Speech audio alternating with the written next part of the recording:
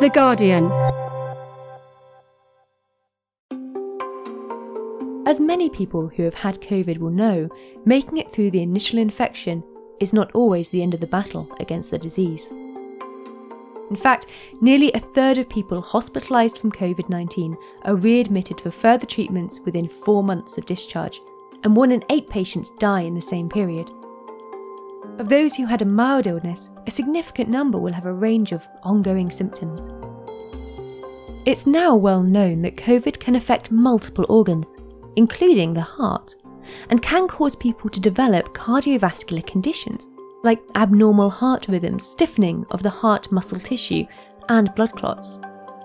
In an attempt to reduce the impact of cardiovascular damage from COVID-19, a UK-wide study is going to be looking at the impact of 2 drugs, a statin that is used to lower cholesterol and prevent heart disease, and a blood thinner that can lower the chance of having a dangerous clot.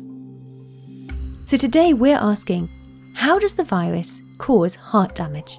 The virus can directly be toxic to the cells or the units that form the heart, or the virus can infect blood vessels that supply oxygen and nutrients and can form clots, which can then affect the heart's health. I'm Nicola Davis, and this is Science Weekly.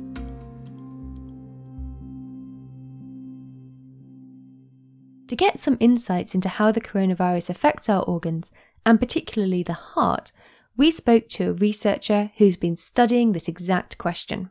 My name is Dr. Betty Rahman. I'm a senior academic cardiologist from the Radcliffe Department of Medicine, University of Oxford. I'm also a British Heart Foundation Transition Intermediate Clinical Research Fellow. Betty, you've been studying the effects of COVID on the body. Tell us a bit about your work and how you came to be looking at this.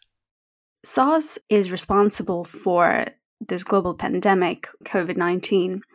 And the virus is quite interesting in that it not only affects the lungs, but has also been shown to have an affinity for other organs, such as a heart, liver, kidneys, and the brain. In fact, in patients who have moderate to severe infections, there are a number of studies that have shown that SARS-CoV-2, the infection can be associated with multi-organ injury. So with this background, we were curious to see if people would have ongoing damage to multiple vital organs and whether this would affect the way they would feel in the medium to long term. So Betty, we've seen some pretty shocking statistics recently that I think it's almost a third of people who've been in hospital with COVID end up back in hospital within 4 months, and around 1 in 8 die. Do we know what's causing people to become so ill after recovering from COVID? Is it the after effects of COVID itself or something else that's happening? There are many mechanisms that are suggested to play a role in the subacute phase of this infection. One possibility is that people have a risk of developing clots in the period beyond the acute infective phase. The second possibility is that people can have other infections complicating their viral infection. And the third possibility is a persistent inflammatory response that the body develops and that can cause collateral damage to the other organs.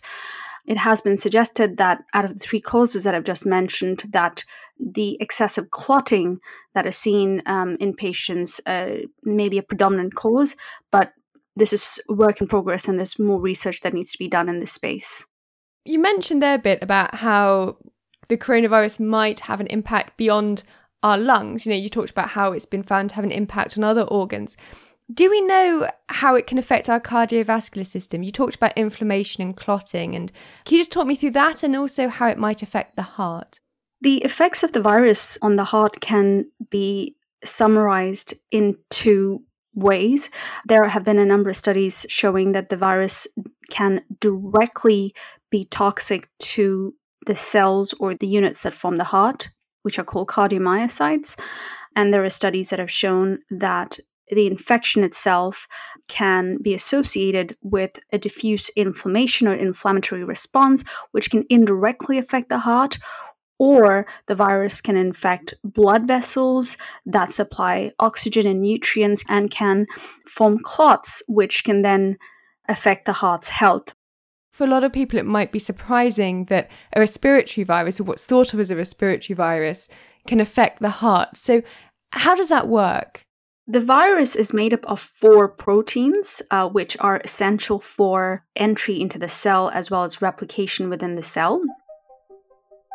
It uses a receptor or door on the cell to then enter the cell and replicate within the cell. And this receptor is quite ubiquitously expressed by cells in many organs of the body, but mostly in the heart.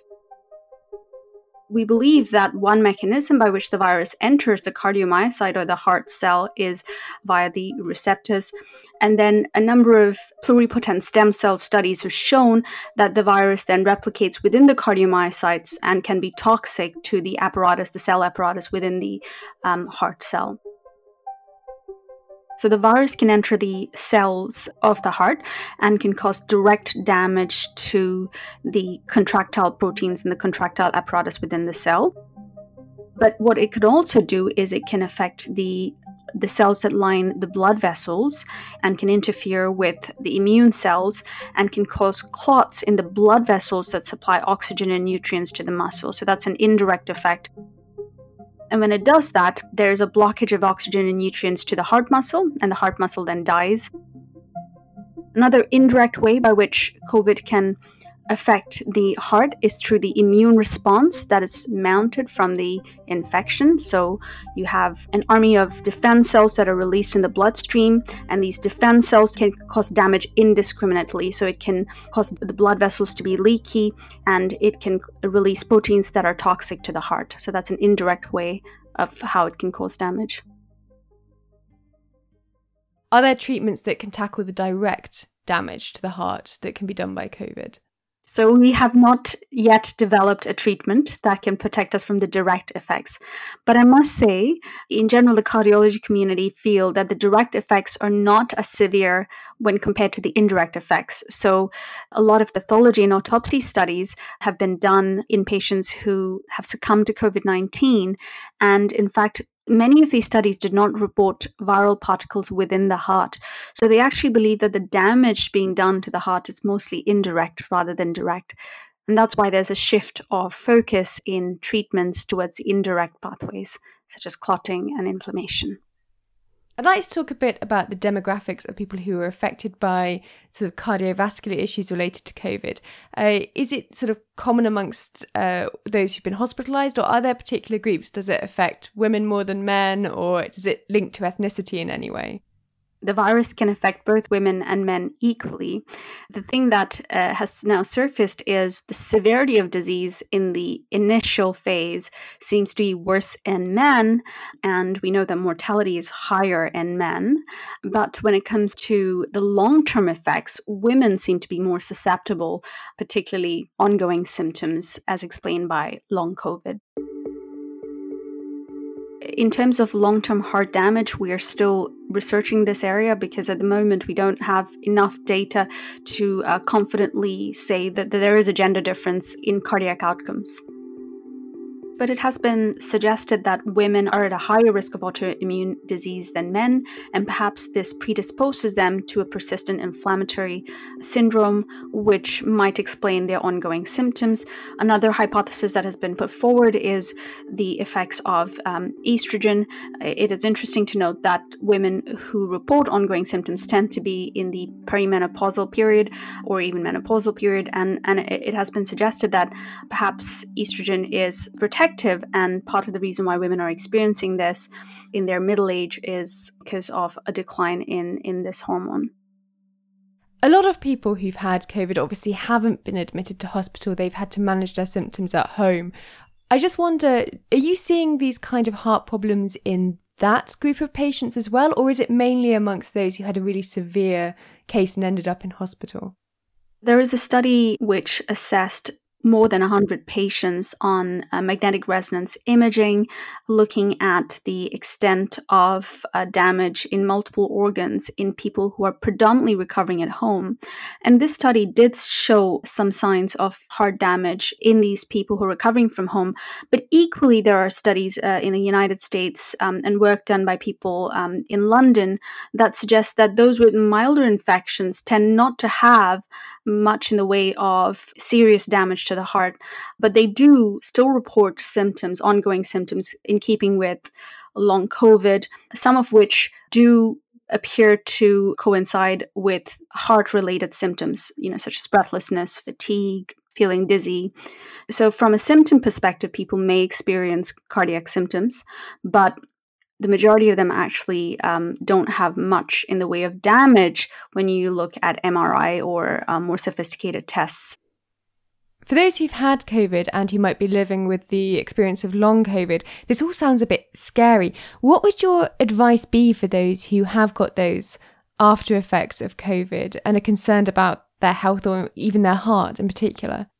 The important message to people who are continuing to experience symptoms is to seek medical attention if the symptoms are quite disabling and it is severe enough, because we still have the tools to exclude anything that might be life-threatening. And that's important because we know that there is a potential risk of developing clots in the subacute phase, for instance, but also be aware that we may not have all the answers for why you might be continuing to feel the way you do, and that this is an area of active research, and we, medical community, as well as scientists working in this field, are determined to find the mechanism and test different therapies to see which work. At Oxford, we are leading a national study where we would like to understand the prevalence of multi-organ injury in people who are recovering from COVID-19. And when I say multi-organ injury, we're also looking at the heart. And we would like to see whether we can detect anything using sophisticated imaging and blood tests that could explain why people have ongoing symptoms, but also understand if there's persistent inflammation within the body, which people may not be aware of, which could potentially lead to chronic diseases in the future. So there are two important aspects that we are tackling at Oxford. There are researchers in Leicester studying nearly 10,000 patients across the UK who were admitted to hospital and who are now post-discharge. And they are also addressing similar questions, in particular, what are the mechanisms for ongoing symptoms and poor recovery in patients?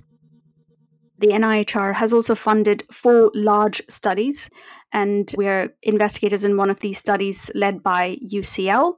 And the aim of this study is to understand the mechanism for long COVID, but also distinguish the clusters within this large disease and find suitable treatment and targets for treatment in patients who are recovering from COVID.